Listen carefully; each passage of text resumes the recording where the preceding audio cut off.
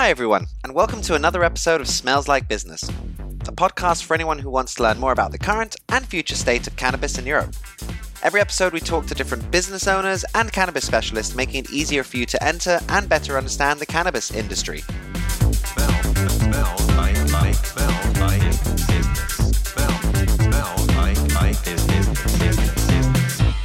I'm your host Tom, and today we will continue from where we left off in the previous episode with Gonzo. Gonzo is an illicit cannabis supplier, or simply put, an illegal weed dealer, from Bristol in the UK. On the previous episode, he told us how he ended up where he is today, and on this episode we will discuss why Gonzo deals, who his customers are, and what his views are on cannabis decriminalization and legalization. We here at Smells Like Business feel it's important to learn about the lives of those who are currently working with cannabis in the black market, but we also do not promote or advise anyone to participate in any illegal activities. We would also like to stress a fact that was brought to our attention by one of our listeners, that not everyone who becomes a weed dealer does so by choice or is treated equally. Race, wealth, class, and a whole range of other factors can have a big influence on how a weed dealer is treated by the law. That is why it is so important for us to make sure you understand that this story that we are about to share is one of privilege, choice, and opportunity. This is a topic we completely forgot to cover in our conversation and is something that is important to be aware of when listening to both this and the previous episode, part 1 of Confessions of a Weed Dealer. We would also like to take this opportunity to apologize for this oversight of ours. So, please, when listening to this episode, have an open mind and be aware that this is a story of one man and his own experience. If you haven't listened to the previous episode yet, I recommend you do that first before continuing with this one. Otherwise, do enjoy, and please kids, do not try this at home. So, Gonzo, welcome back. Let's continue from where we left off. So in the previous episode, you told us your story, how it all happened from your early escapades at boarding school to growing and selling cannabis on an industrial scale up in Scotland. Then you took a long break, and now you're based in Bristol and back to weed dealing, but it's all a bit more low-key. So we've heard your story of how it all happened in the previous episode, but what I'm also interested in is why. So why do you do it? For me, it's not so much the money now, it's more the social aspect. And this is what I really enjoy about it now, and I actually find it's very different from what it was like in the early 2000s and the 90s, where, surprisingly, I actually found that a lot more stressful, and the whole thing was a bit more edgy and a bit more violent. Well, also back then in the 90s and early 2000s, I can imagine people's attitude, and the police's attitude for that matter, towards cannabis wasn't as liberal as it is today. Yeah, absolutely. And of course, back then, especially in Scotland, you were doing it on a much larger scale. Not only were you dealing, but you were kind of doing it all, you know. You were also growing and distributing. So I can imagine it was quite violent and indeed felt quite sketchy.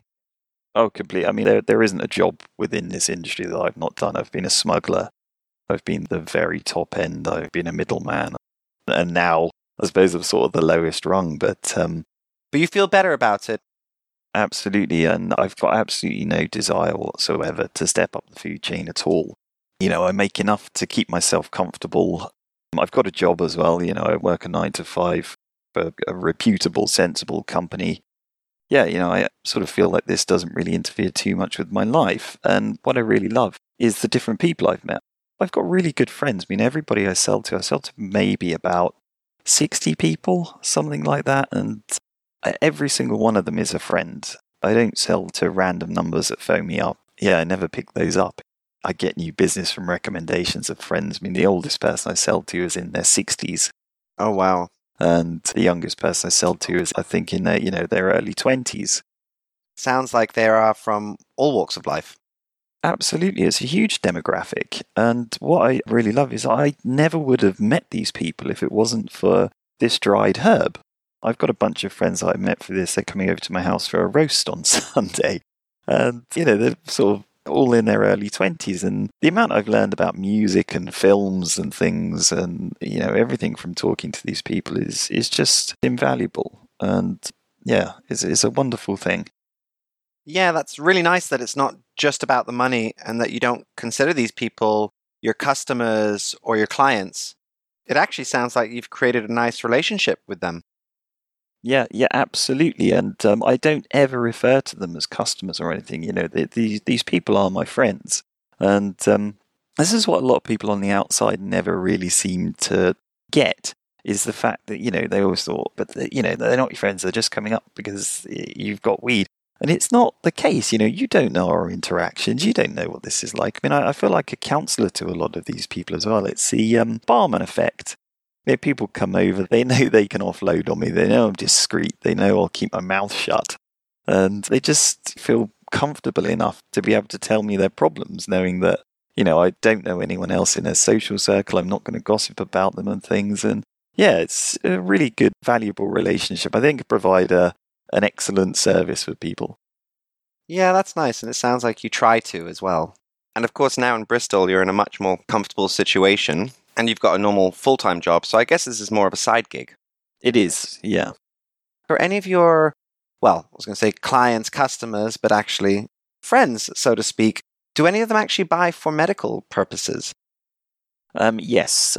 I know a few people that want things that are a bit lower in THC and higher in CBD. There's a lady I sell to with cerebral palsy. Okay. And she smokes it because it helps her greatly. I know people with arthritic pains. I actually know somebody who's a paraplegic, and she's bedbound, and her brother-in-law buys THC oils to give to her, and that actually helps her a lot with seizures. That must be a really nice feeling to know that you're also actually helping people with medical conditions. Yeah, absolutely. I do give people a good discount when it is for, medicinal purposes. Oh, that's nice. And you also said that you have a full-time job. I mean, is it hard or difficult to actually combine an office job with dealing cannabis? And do any of your colleagues actually know what you do, or do you really try and be discreet about it? Yeah, and a few people do know. I sell to a few people at work, but tend to keep it on the down low. And it doesn't usually intrude too much into my normal working day. I tend to nip out at lunchtime and sell to people. People know after work I'll be home at about 4. I mean, I switch the phone off around 7:30 in the evening, just because you need a bit of time to yourself. You need a bit of a life. Otherwise, it does become all consuming. And I find myself sometimes, I have the mentality of a small business owner, where I think going away on holiday or going for a day out, it's not just costing me the money for the flight and the hotel, it's also costing me in lost revenue. So, you've got to take that into consideration. And I'm quite sort of mathematic in my approach to everything. So I've got my ledger book. And what I've done, I've charted over the past few years, sort of redoing this for about the past 4 years, charting how much I've made every day in a ledger. So I can look at it and I can recognize patterns throughout the year when people tend to buy more and people to buy less. And I do plan my holidays around the times when revenue is less. Well, it does sound like you've done your homework. I would say that's just smart planning. Yeah, sensible approach, absolutely. A lot of people say that if I applied this type of energy and knowledge to a legitimate enterprise, I'd be very wealthy. Yeah, definitely. So obviously when you were doing it in Scotland, you were doing the whole process, from seed to sale, as they say. Aha, nice. Yeah. But in Bristol, you did that a little bit, but now I guess you purchase from other people. So who are your suppliers? Do you buy directly from growers, or do you buy from other dealers who sell in bulk? How does that work? Both. I buy directly from the growers. I've got a few friends that grow small amounts, and I buy whatever excess that they have, after extracting their own smokable supplies. And then I buy from bulk dealers who get it off the dark web, who know smugglers. I mean, Corona's actually put a stop to a lot of this smuggled in marijuana. The hash industry is pretty much dried up because of this, which is, it's an interesting effect that this has. I've noticed, the costs of hash have gone up quite a lot since Brexit came in, and the cost of fuel's risen, and the pound's devalued. So there are a lot of aspects. It even affects the black market. Yeah, absolutely does. Yeah, that's actually really interesting. Actually, speaking of the coronavirus, how has that affected you for business? It's actually booming. Oh, really? Yeah, it's phenomenal, because I thought at the beginning, the government announced, a lockdown, kind of everybody was envisaging martial law and nobody's out on the streets and stuff. But I found people They were so religious about not going outside, not having contact with anyone except for me. And I'd still be seeing loads of people every day, and people initially started bulk buying. A bit like at the shops. Exactly. Yeah. You'd see the same thing. So people that normally buy £20 worth were buying it by the ounce. And I'm making a fortune here, but what a lot of the growers thought, I'm not going to be able to sell my wares in a few months because we don't know how long this lockdown is going to last for. So a lot of the growers stopped growing it. So you end up with this deficit. I foresaw this coming, and every time I could, I bought as much as possible from people. But even I've had problems. I usually have a variety of about 4 or 5 types, and now I'm lucky if I have one. But yeah, it's a shock. I mean, even now, it's, the business has stayed fairly regular. And I really noticed when people started going back to work because it actually dropped. I think what was the cause of it, people were getting paid essentially to sit at home and do nothing. So what else are you going to do? Just get stoned. Yeah, definitely. But yeah, it's quite nice that you normally have quite a few varieties. I think it was 4 or 5 you said. Sounds like you're trying to give your clients a true dispensary experience. Exactly, and that's it. You get to know everything about them. I'd smoke each one and try it. Oh no, perils of the job. Yeah, I'd end up sort of knowing the effects of each one. So you can give a detailed account to people. I think there's too many dealers out there that do not take pride in what they do, don't know what they're selling. Just give somebody a unknown quantity of some random plant that somebody's done and don't know, they don't take the time to learn to be able to tell how it was grown, to tell how it was flushed, to be able to tell how it was cured, to even know what strain it is and to know, if it's a sativa, if it's an indica, if it's a hybrid, what the effects are, if it's a body stone, if it's a creeper. That's another thing I'm sort of religious about telling people is the length of time it takes to affect you. Because so many times, I'm sure you've done it before, we've all had a joint, thought, wait, this hasn't worked. Smoked another one and realised it was one that takes 10 or 15 minutes to hit you and being completely comatose for it. Yeah, got to watch out for those creepers. Absolutely. And what about the people you buy from and any fellow dealers, Do you guys have the same approach or a similar attitude towards cannabis dealing? I think sort of like attracts like in this industry. I've got 2 other dealers, both of whom actually are retired now. They were both hippies and just really mellow, nice people. And you could tell because, we're all kind of birds of a feather, quite akin and attuned in our attitudes to it. We all agreed that politically we think it should be decriminalised. We all like to know about the different strains. We like talking to each other. We didn't like meeting up with people at 3 o'clock in the morning in a rainy car park to hurriedly hand over and make some dodgy exchange. It was more about the whole social aspect of it. Okay, so you do establish a relationship with these people and a trust, obviously, which I can imagine is important. Oh, it's a huge thing. Absolutely huge. Yeah, because it's, it's your freedom. Yeah, of course. And, the consequences can be potentially quite large. Oh, yeah, absolutely devastating. So what's the general public's view and toleration towards cannabis in the UK? In your opinion, of course. In my opinion, I think within, I'd say, more cosmopolitan places like London, Bristol, Brighton, places like that, it's incredibly liberal. I mean, it's the smell of these places. You walk around and everywhere there's the waft of cannabis in the air. They're quite vibrant cities. They're quite young. And I think we're in a generation now where there's going to be a shift. Our parents' generation, they weren't used to seeing people with tattoos everywhere. I remember people making comments about friends that had tattoos on their hands and arms saying, oh, they'll never get a job like that. But this next generation, the Generation Y, the one that's coming up, they're going to be the ones who are going to be bank managers with facial tattoos. They're going to be the ones who are the prime ministers that have openly smoked cannabis most of their lives. And I think that's a really good thing. I think attitudes are changing there. There still are relatively in the conservative pockets where there's sheltered people that find it very different to separate, cannabis from heroin. There's still people that call it a gateway drug, but I think they're becoming fewer and fewer, and it's becoming more accepted by society. And what about your friends and your family? Do they know what you do? One of my sisters knows. And we went to Amsterdam together. I took her for her 18th birthday. And, I think that's fine because all her friends do. And the thing is, I'd rather me send her some marijuana every now and again than her buying it from some shady guy and wasting her student loan on it. I think that's important. I think, again, with children, it's so important to rather educate them properly about drugs rather than try and scare them off. Yeah. So I think it's important to be able to tell people how to safely use these things and, how often you can really do it before it starts affecting you and things like that. I think that's incredibly important. But most of my friends know what I do. It's fairly obvious if you walk into the house. There's a certain aroma.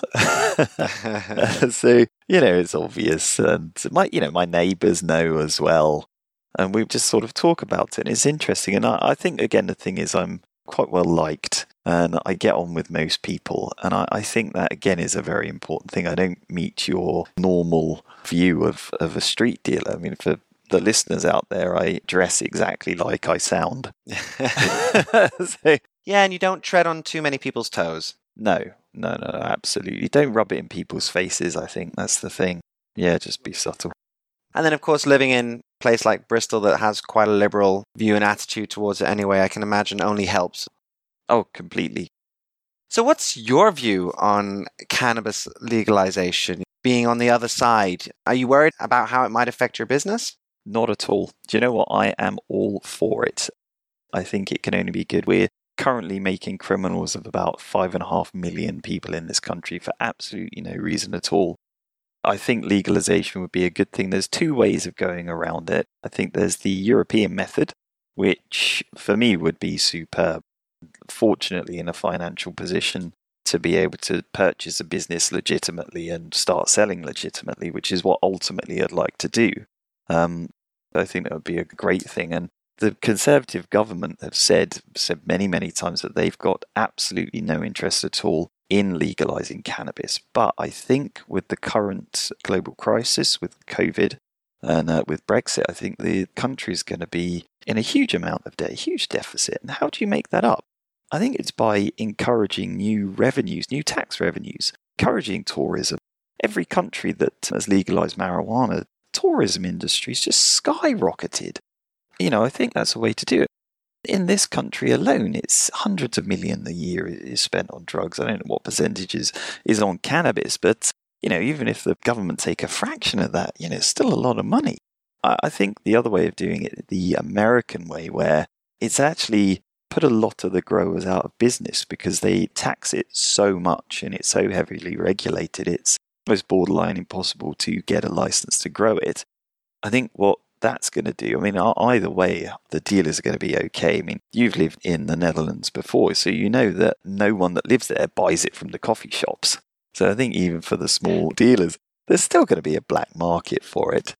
And yeah, with the Californian method, I think the black market's just going to continue, really. Mm-hmm. When it's so expensive, right? Yeah. If the prices are not competitive, it defeats the purpose a little bit. Absolutely. So yeah, I think there's a lot of thought about it. I hope they would go the same method as the rest of Europe and not align themselves with the US on this, but you never know. No, it's hard to know, especially with the UK now with Brexit, which way it'll go. Yeah, absolutely. There is the potential that it will just sort of follow the way of the States. Yeah. Well, fingers crossed it won't. Yeah. So I have one last question that I ask all my guests. Is if you could go back in time, is there anything you would do differently? So in terms of marijuana, what would I go back and do differently? Do you know what? I don't think there's much I'd do differently. I've lived a very interesting, very, very varied life. I've had a lot of good experiences. I've nearly been caught a few times. I've got away with a lot. But the thing is, I've come out of it with a good story to tell, and it's shaped my attitude towards things. So I don't think there is much I would change. Maybe I'd cut my hair shorter sooner. I think that's about it. Well, you live and you learn. But it sounds like you've had definitely quite a colourful life and some very interesting experiences. But what I find also super interesting and nice to hear is that a lot of the points you're making, I'm hearing from people in other episodes as well, and from people that are also in the industry and working with cannabis legally. So it's nice to hear that there's people like you out there that actually have the same ethos, and that we're all actually trying to achieve the same thing here. We just need to strive in making it accessible for everyone. Yep, I will smoke to that. Great. Well, I just want to thank you, Gonzo, for joining me on the show. It's been an absolute pleasure. Thank you so much for having me. It's an honor. Thanks. Great. Well, you take care. You too. Good luck with everything in the future. Thank you, and you too. Thank you. Speak to you soon. So, that was Gonzo from Bristol, UK, who I just want to thank once again. If you want to find out more about him or get in touch with him, well, you can't. He's a weed dealer. What were you thinking? But if you want to find out more about what we do here at Smells Like Business, then please do check out our website at www.smellslikebusiness.com. I've been your host, Tom. Have a green day, everybody.